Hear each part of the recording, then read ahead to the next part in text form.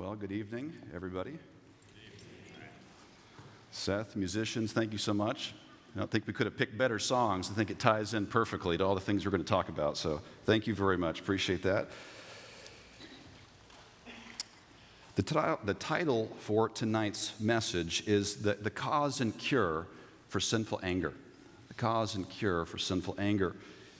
Abraham Lincoln had a way of addressing his anger in a now famous way called the never signed, never sent letter. He would, when he was angry, write a letter that just vented all his anger, but he wouldn't sign it and he would never send it.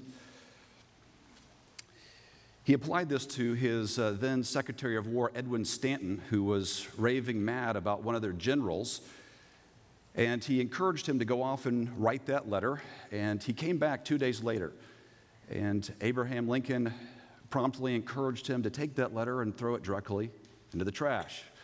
And Edward Stanton wasn't too encouraged or excited about that, but he did follow Lincoln's advice. And while we as Christians wouldn't necessarily follow every single one of Lincoln's directions about anger, he certainly seemed to understand some of the folly of sinful anger. Ecclesiastes 7:9 says this, "Do not be eager in your heart to be angry, for anger resides in the bosom of fools." And Proverbs 14:29 says, "He who is slow to anger has great understanding, but he who is quick-tempered exalts folly." As we consider how people deal with anger today, a recent survey in Psychology Today, the people they surveyed, 46% of them vented their anger through their Twitter feeds, whether for personal or professional reasons, as a way to feel better, as some sort of therapeutic release. Additionally, it's speculated that the emotion anger is the most common to go viral.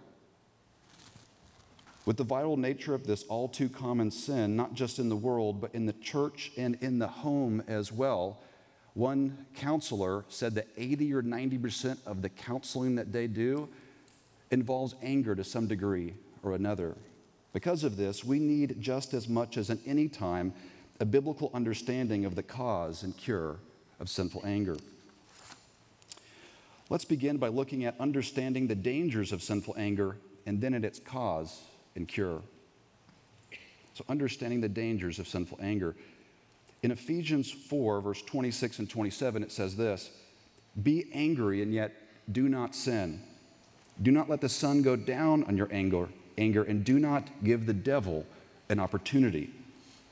What's the danger here? The danger is that anger gives the devil an opportunity to work in our lives and in our homes specifically. Proverbs 12:18 says this, "There is one who speaks rashly like the thrust of a sword, but the tongue of the wise brings healing." Angry words are dangerous because they cut, and with that cause pain and suffering, oftentimes to the people we say we care the most about. Galatians 5:19 through 21 addresses the deeds of the flesh, and among them, outbursts of anger. And outburst of anger is mentioned alongside immorality and sins like drunkenness. At the very end of verse 21, it says that those who practice such things will not inherit the kingdom of God. And so the danger here is that those who practice, that is as a habitual way of life, an outburst of anger, or flying off the handle, as some may say, do not inherit. That's the danger. They don't inherit the kingdom of God. They're not believers specifically. Well, now that we've looked at some of the dangers in Scripture of sinful anger, let's look now at understanding the cause of sinful anger. To help us understand sinful anger, go ahead and turn in your Bibles to Luke 6. We're going to look at verses 6 through 11, where we'll look at a specific example of the Pharisees' anger, sinful anger towards Jesus. As you turn there, another way to define this sort of anger is in James chapter 1, verse 20, where James calls it the anger of man. Let's read Luke 6, starting in verse 6. "On another Sabbath, he," that's Jesus, entered the synagogue and was teaching. And there was a man there whose right hand was withered. The scribes and the Pharisees were watching him closely to see if he healed on the Sabbath, so that they might find reason to accuse him. But he knew what they were thinking, and he said to the man with the withered hand, "Get up, come forward." And he got up and came forward.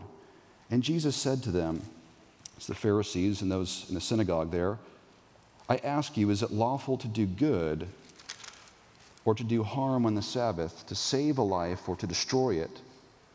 After looking around at them all, he said to them, "Stretch out your hand." And he did so, and his hand was restored. But they, going back to verse 2, speaking of the Pharisees, but they themselves were filled with rage and discussed together what they might do to Jesus. To better understand sinful anger, and specifically why the Pharisees were angry at Jesus, let's look at a definition from Robert Jones's book, Uprooting Anger. He defines anger this way. He says, "Anger is our whole-personed, active response of negative moral judgment against a perceived evil." Let's break this definition down just part by part and then compare it to what we see here in Luke 6. Anger is whole-personed in that it involves in us not just the emotions, but our thoughts, desires, and behaviors as well too. The text says the religious leaders were filled with rage, and to really rightly understand their emotional response, we must understand it not as limited just to their emotions, the way they felt. We'll see in a moment how it engaged their thoughts and their desires, but we see in the text here that their anger led them to immediately go with their actions, their behavior, and go and plot against Jesus specifically. And so it's whole person, and then it involves all of us. Anger also is an active response in that it does not arise out of thin air. Someone or something provoked it. In our text, we see the Pharisees' angry response coming after Jesus' healing on the Sabbath.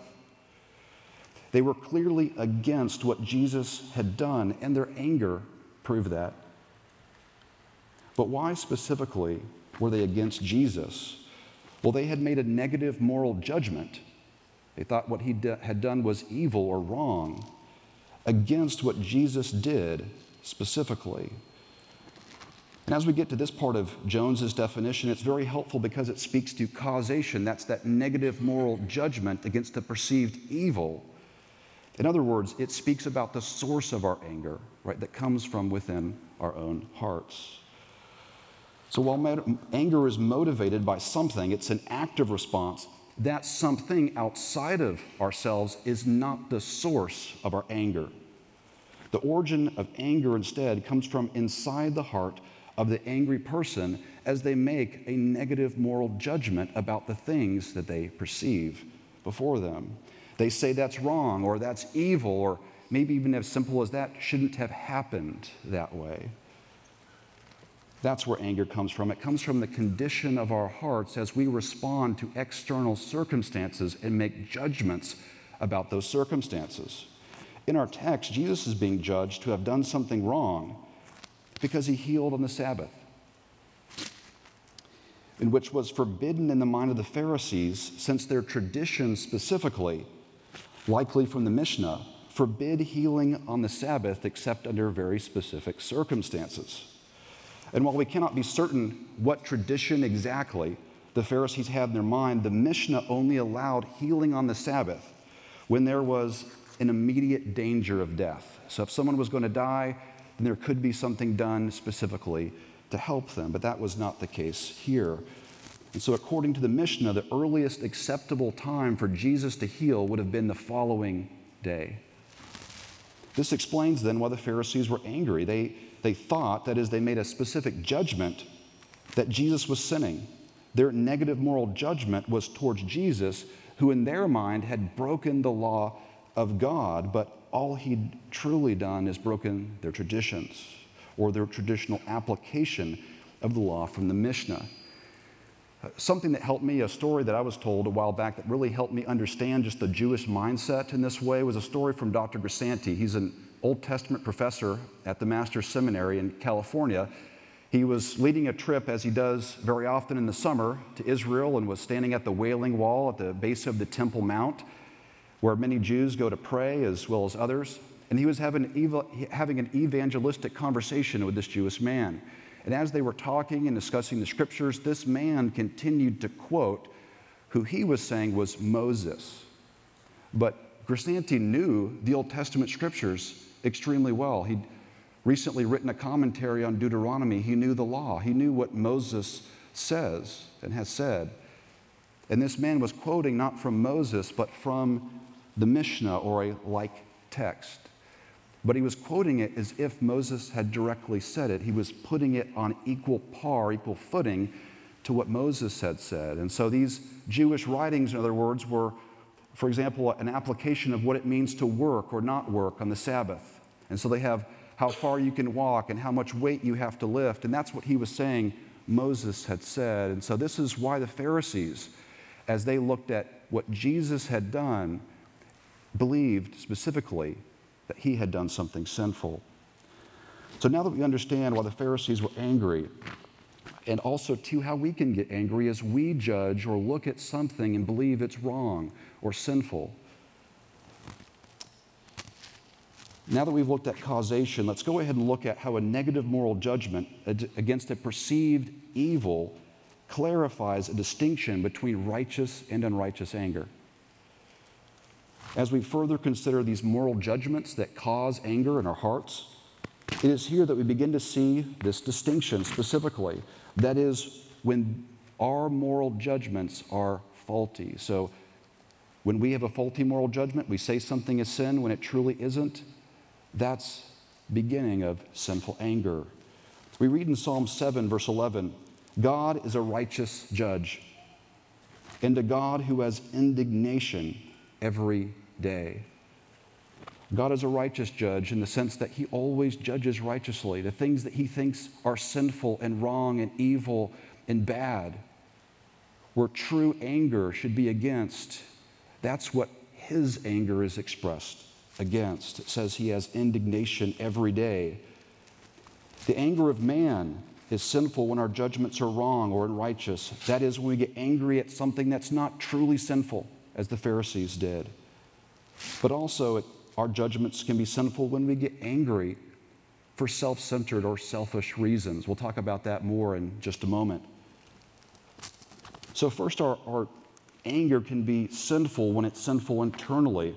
Our anger can also be sinful when it's sinful externally. Right, when it expresses itself in outwardly or behaviorally sinful ways. That is, in ways the Bible specifically forbids. Some have categorized two of the ways that anger can be expressed behaviorally. That is, external, or some have said volcanic type of anger, or internal type of anger, or the crockpot sort of anger, they call it. The volcanic sort of anger is explosive. It includes outbursts, violence, yelling, killing people, breaking things, or things like that. It's outward. It expresses itself in very damaging ways. The crockpot sort of anger also expresses itself in dangerous or difficult ways, damaging ways. But it's internal. It's a slow boil, a clam up, a replay in our minds over and over. This internal type of resentment or coldness or bitterness or withdrawing sort of anger, both of these can be sinfully, behavioristically, ways that we can act. And the Bible universally condemns these behaviors in its calls to love, to edify, right? To be self-controlled, to be gentle or patient, to be humble or not fret, and to forgive, as well as many others. All this is why in James 1, verse 20, as we looked at earlier, the anger of man does not achieve the righteousness of God. Man's anger ultimately falls short when it's unrighteous. For anger to be truly godly, it must be righteous in both inwardly and outwardly ways. both in our judgment of right and wrong and in our behavior specifically. Hopefully this definition and explanation helped as we examine sinful anger. Here now is one more definition that adds something helpful. Richard Baxter said in his book, A Christian Directory, anger is the rising up of the heart in passionate displacency against an apprehended evil which would hinder us of some desired good. While Robert Jones's definition is very helpful, I wanted to include Richard Baxter's as well too, because it keys in on a specific aspect of the anger of man or sinful anger that we didn't elaborate on earlier. Many times when someone is sinfully angry, the reason they have made a negative moral judgment wasn't because of wrong or right specifically, but it was because they didn't get what they wanted. They wanted something they believed was good for them to get, to have, and so they got selfish and they got angry. So in other words, it's a selfish desire that leads, in this case, to sinful anger. We see this distinction in Mark 14, verses 3 to 5, and also too in John 12, 4 through 6, which is a parallel account. It's the story of Judas's accusation of wrongdoing and anger towards the woman who anointed Jesus with the costly oil. You guys remember that story?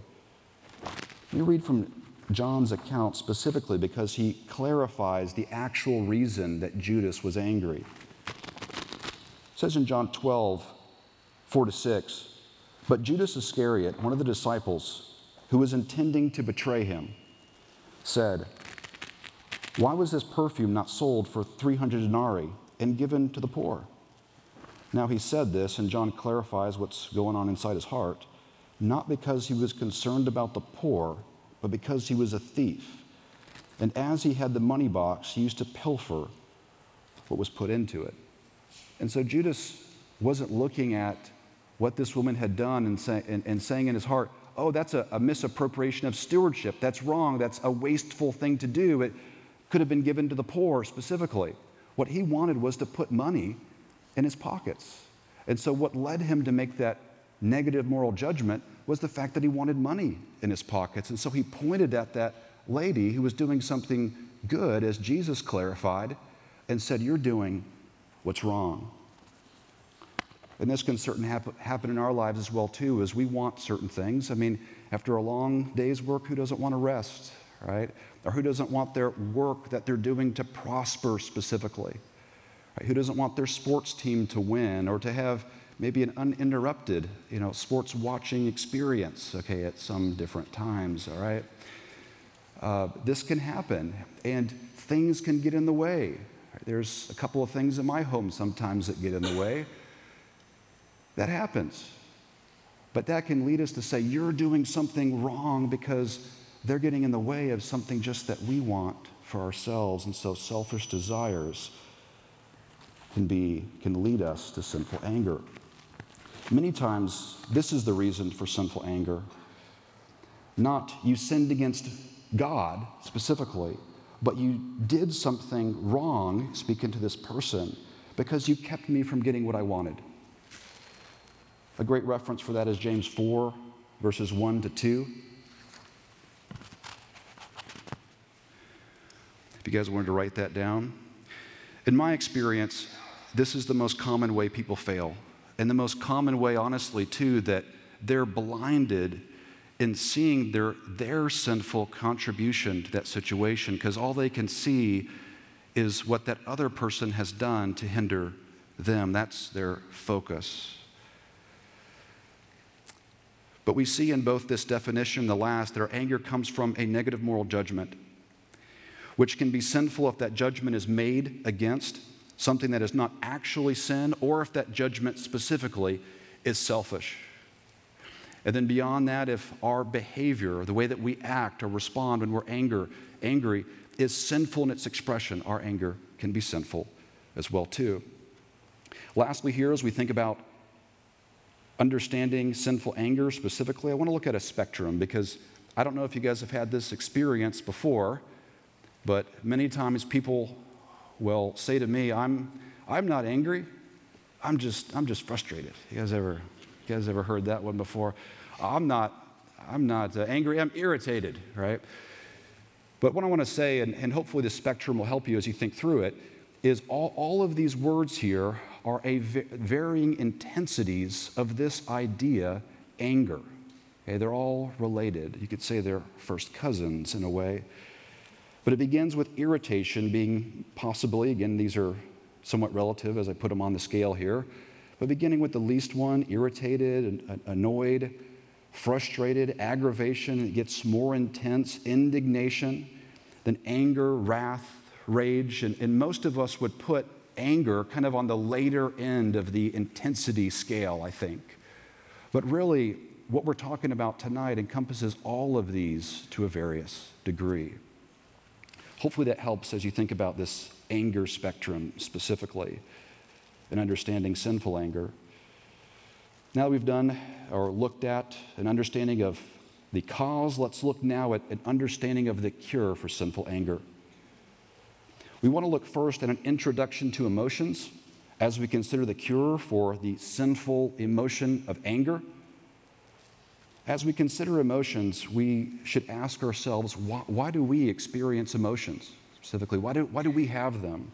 It helps us as we think about growing and changing. As we consider an intro to or theology of emotions, and just in a nutshell here, the reason we experience emotions is because we're made in the image of God.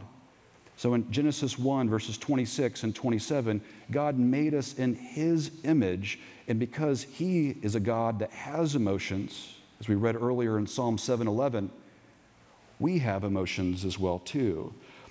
And we experience sinful emotions because of the fall. So just a couple of chapters later in Genesis chapter 3, where the corruption of sin brought corruption even to the expression, the feelings that we have inside of ourselves, and the behaviors that come out of emotions like anger. So if we can have emotions based on God's image, or we have them on that basis, then what can we say is our goal emotionally? Well, since God is perfectly holy, it is best that we imitate or reflect God specifically in our emotions. To do this, oftentimes we have to change. We have to be transformed. Our sinful emotions have to be transformed if they're going to reflect God's image.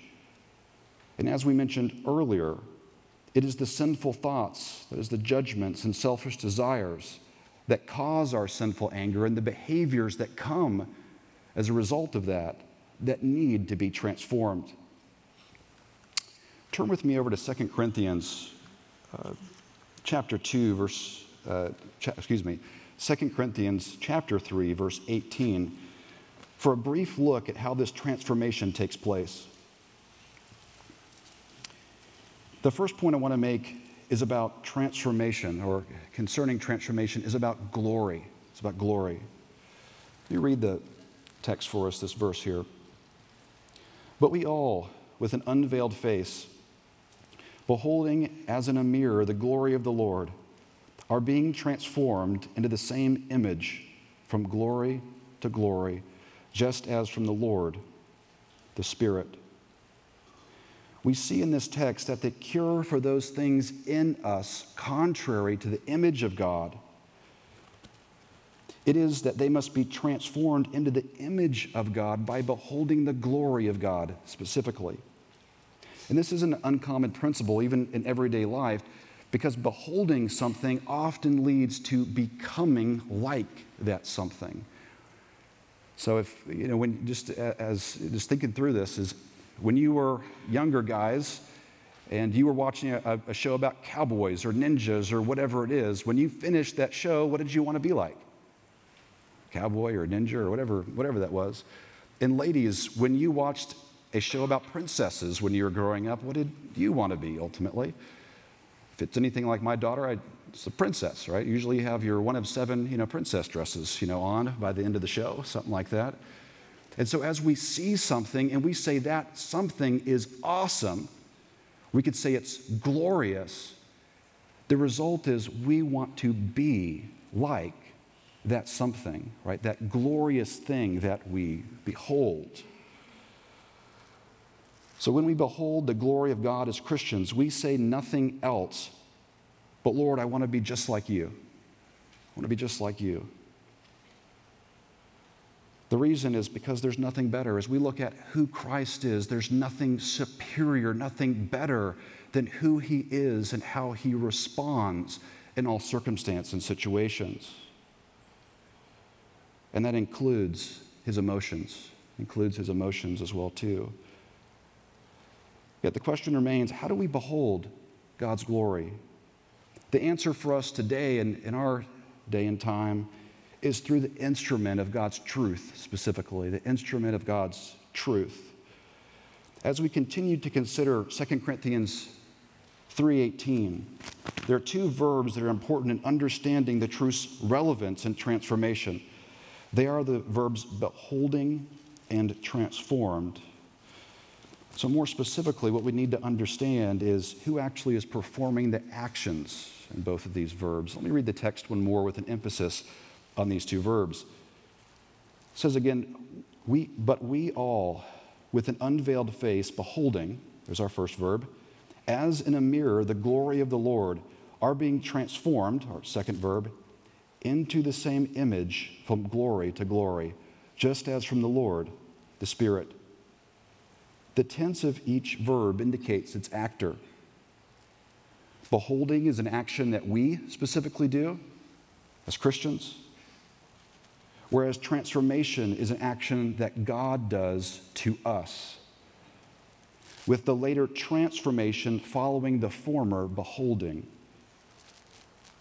And so what does it mean to behold, again, the glory of the Lord? It simply means looking into the glory of Christ revealed in Scripture, who he is and how he's responded specifically. We can also do this by simply looking into God's thoughts in Scripture, that is the whole of Scripture. But what I found particularly helpful is actually looking at specific examples of Christ and how he's responded in circumstance that might be a little frustrating, as they say.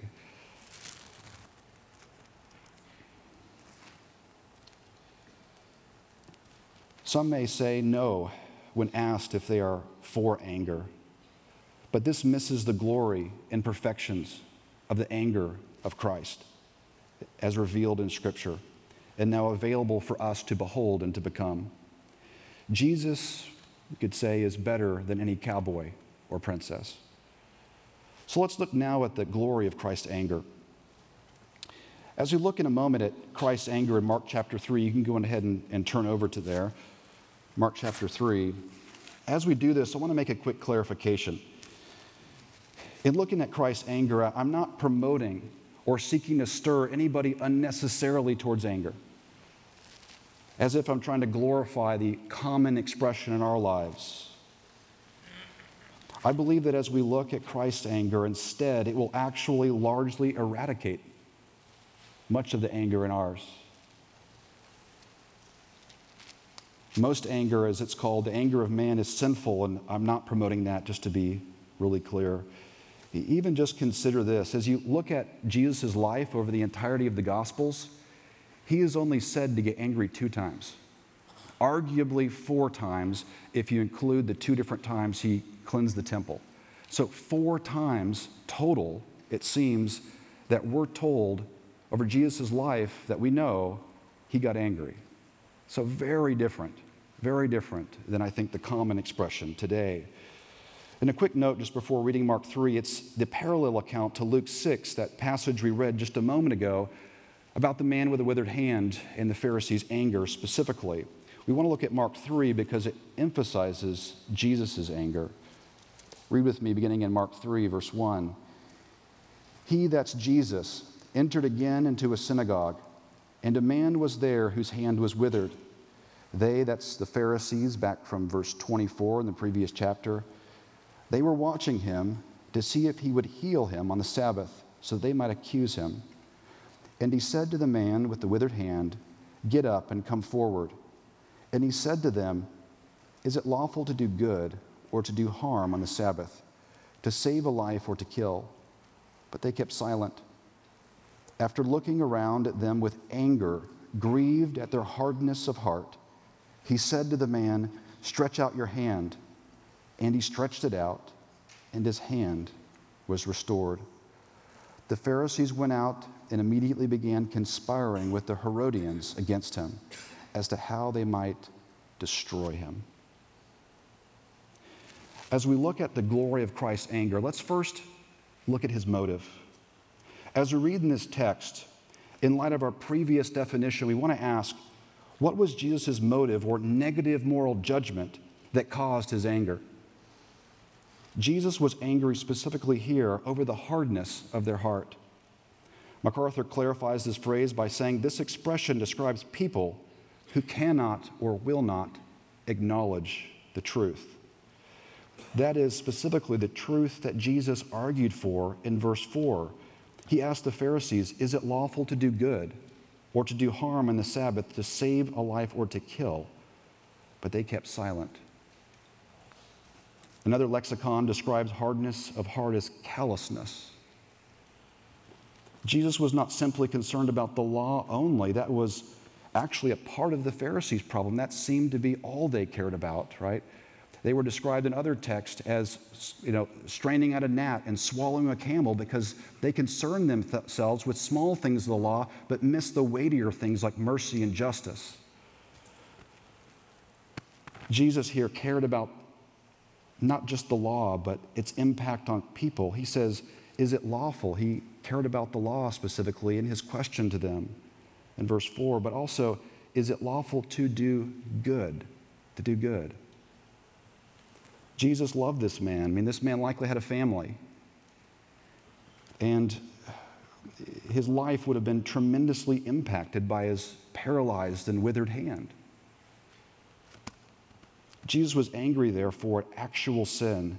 That is the heart of the Pharisaical tradition where it transgressed God's law, which led to this callousness towards people.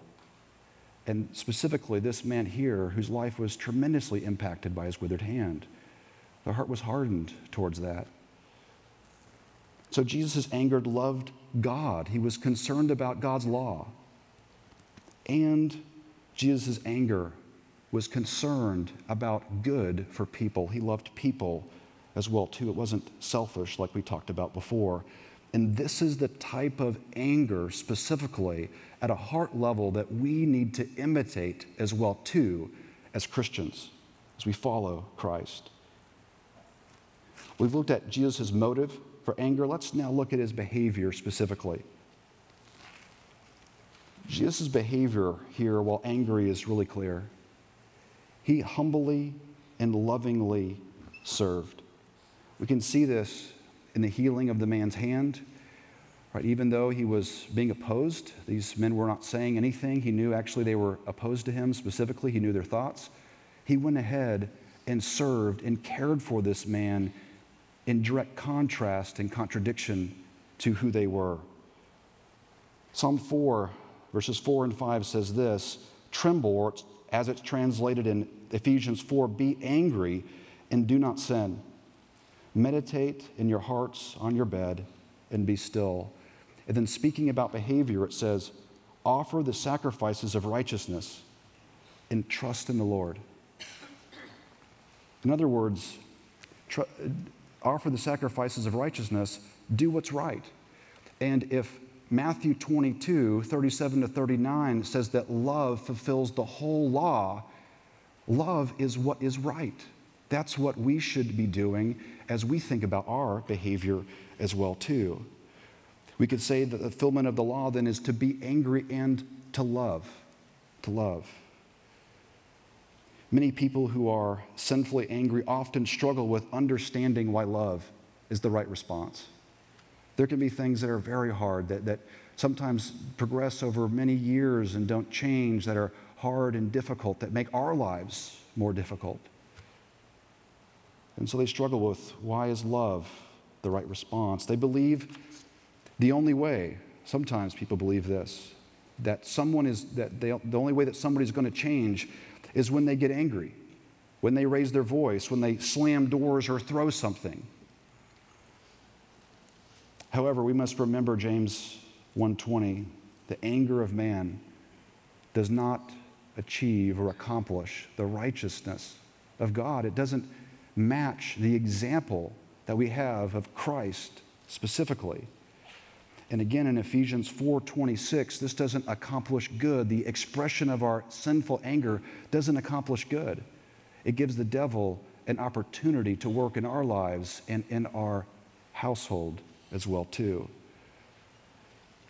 Jesus was angry here in Mark 3, but demonstrates patience and self-control in his response. And I think some, too, might ask, well, how did he treat the Pharisees with love in this particular example? Well, we're not given a great example here specifically, but Mark 3 records this story like we're looking at now, Luke 6, like we looked at just a moment ago, and then Matthew 12, verses 8 to 14 also records this exact story as well.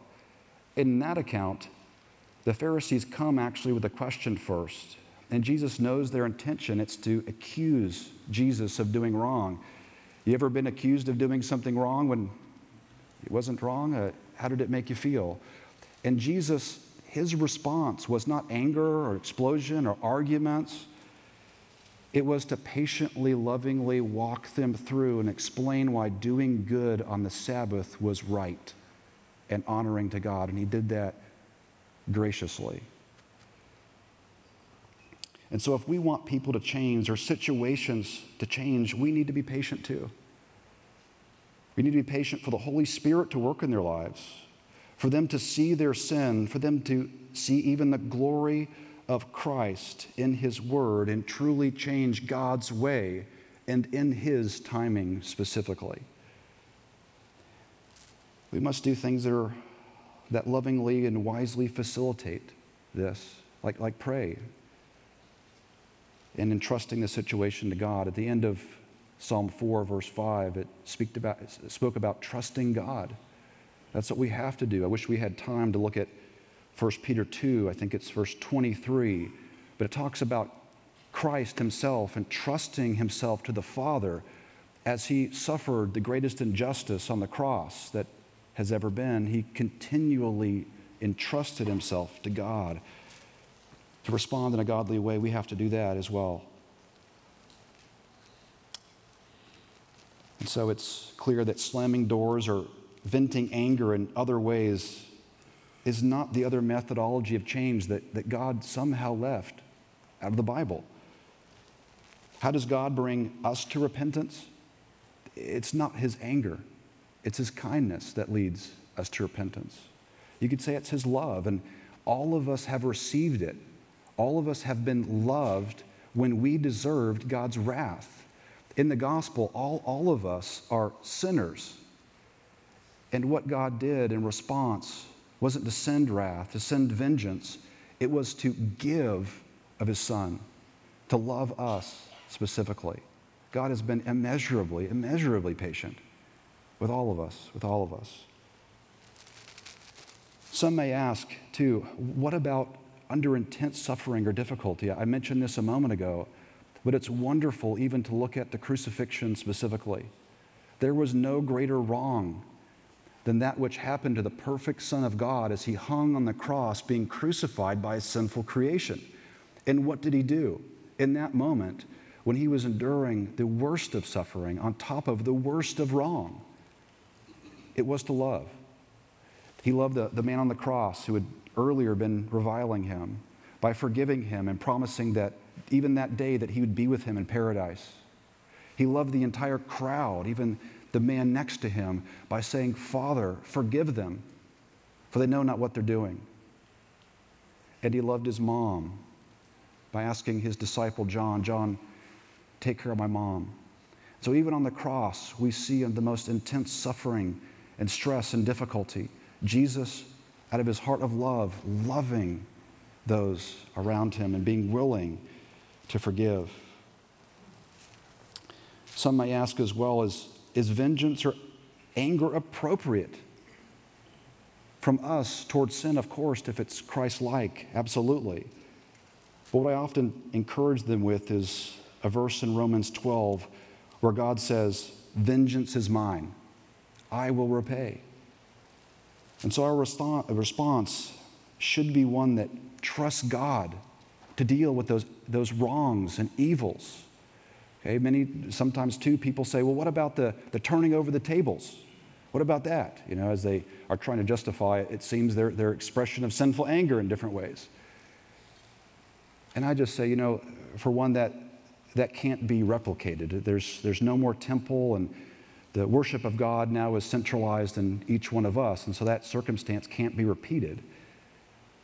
But in all the experience that I've had with people specifically, I've never seen an instance, and again, there could very likely be some, as Jesus did on the Temple Mount that day, but I've never seen one personally where someone needed to go and turn over tables.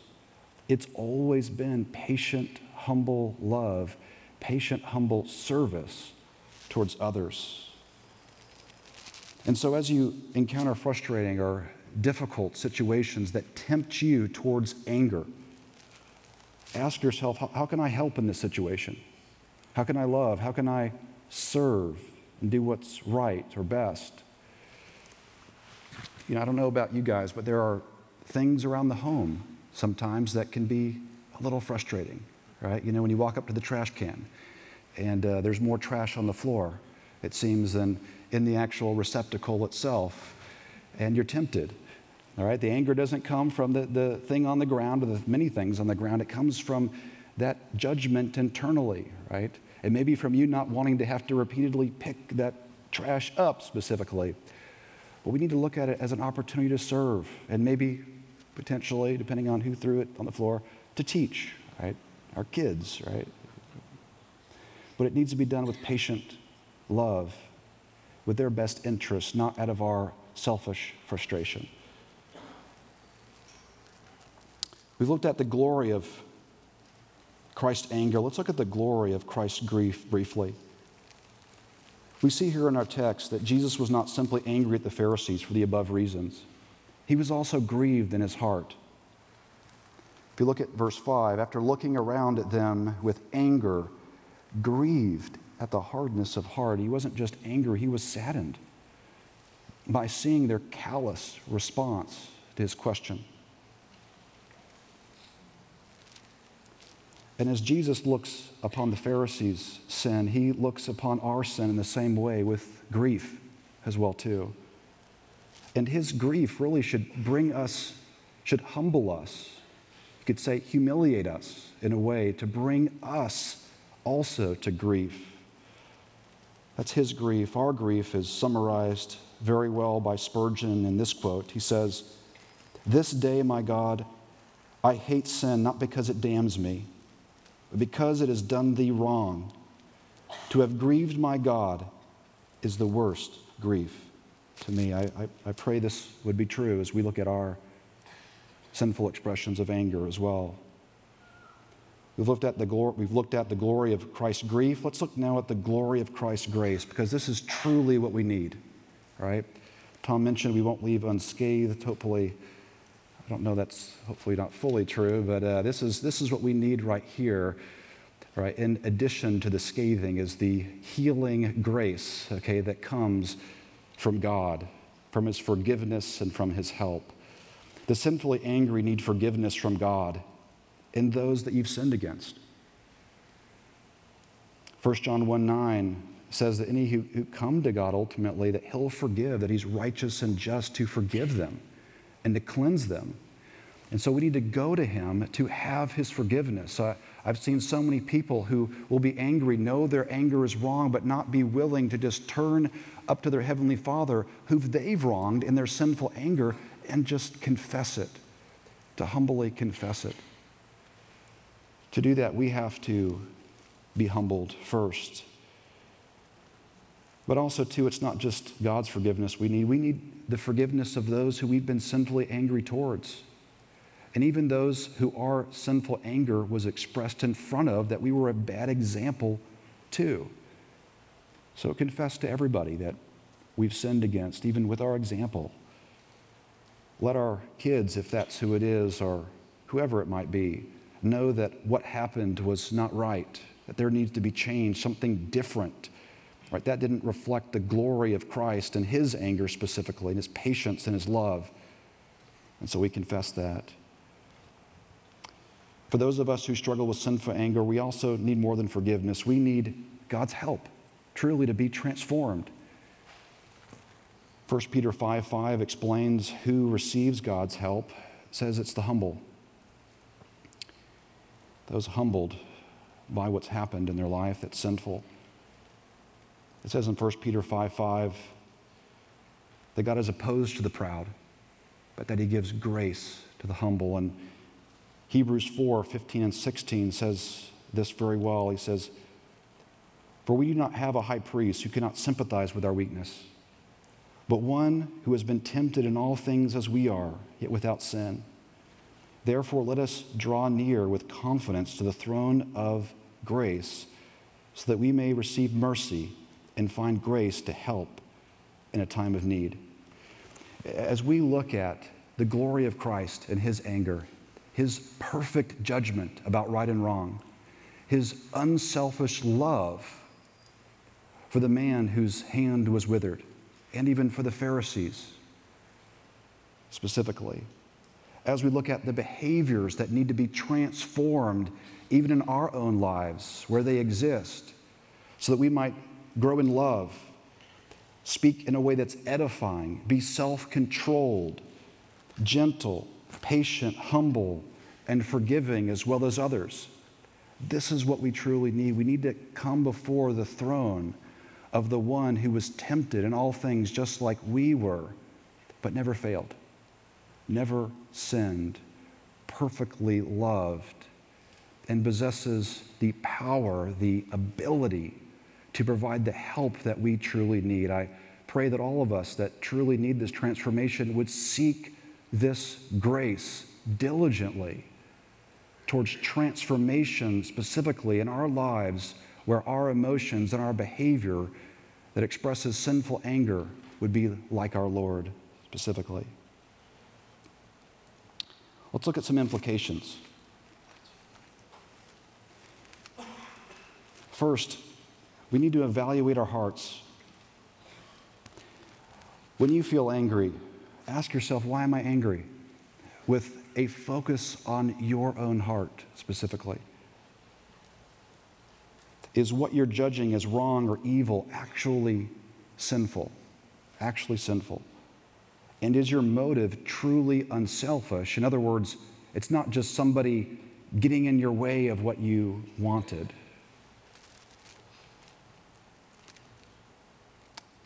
We need to evaluate our hearts. We also need to think about what we cannot say. What we cannot say. Since the origin of anger is a negative moral judgment that proceeds from the heart, this prohibits us from saying such things as, "He made me angry," or "I'm angry because my car wouldn't start," specifically.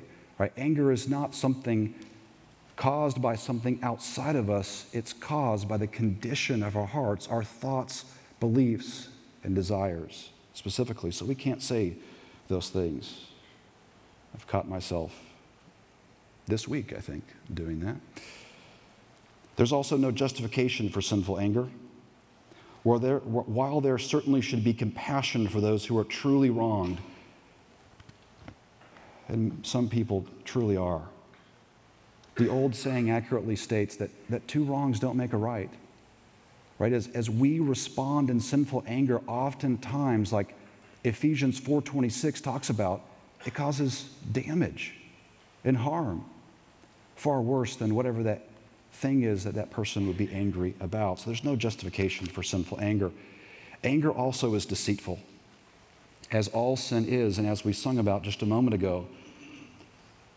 Anger is often an intense emotion, and it convinces its carrier that expressing anger or vengeance is best. That's what needs to happen. This line of thinking leads, though, to sinful anger being expressed and relationships being damaged in ways that the angry person never foresaw, and if they're a Christian, would never ever want either. Instead, we must entrust vengeance to the Lord and address our sinful, angry anger quickly, like it says in Ephesians 4 again, that to not let the sun go down on our anger, and then respond in love. Anger is deceitful in that way. Lastly, here are our implications. We want to work to practice truly righteous anger. But how do we do that? We need to regularly look to Christ and the truth of God's word. More specifically, work to put on Christ's discernment of right and wrong and his humble servant's heart that made his life not about himself, but about loving and serving God and others. Repeatedly look at Christ, his example, and the truth of God's word. We could put all the energy we'd ever want to into trying to be like Christ, but without his enablement, that is the Spirit's enablement, through the truth, working to transform us, that is, as we stare and behold that glory, it's that and only that truly transforms us. If any of you would like some additional resources on anger, I want to mention a few here. Uprooting Anger, like we looked at earlier, that definition by Robert Jones. His book, again, Uprooting Anger, is a great resource. A shorter one, just a short pamphlet, is Anger, Anxiety, and Fear by Stuart Scott. And then The Heart of Anger, which specifically looks at anger in children by Lou Priolo, is an excellent resource as well, too. The last one, Keith Palmer did an Equip seminar, I think last June, and he covered some of the same things that we did tonight, but he also covered how to come alongside and help an angry person. So maybe you're not primarily maybe the one that struggles in this area, but you want to know how to come alongside and help somebody who does. His talk is great, and it's available on our church website. Lastly, as we consider all these implications, may the Lord help all of those in need to apply them. Let's pray.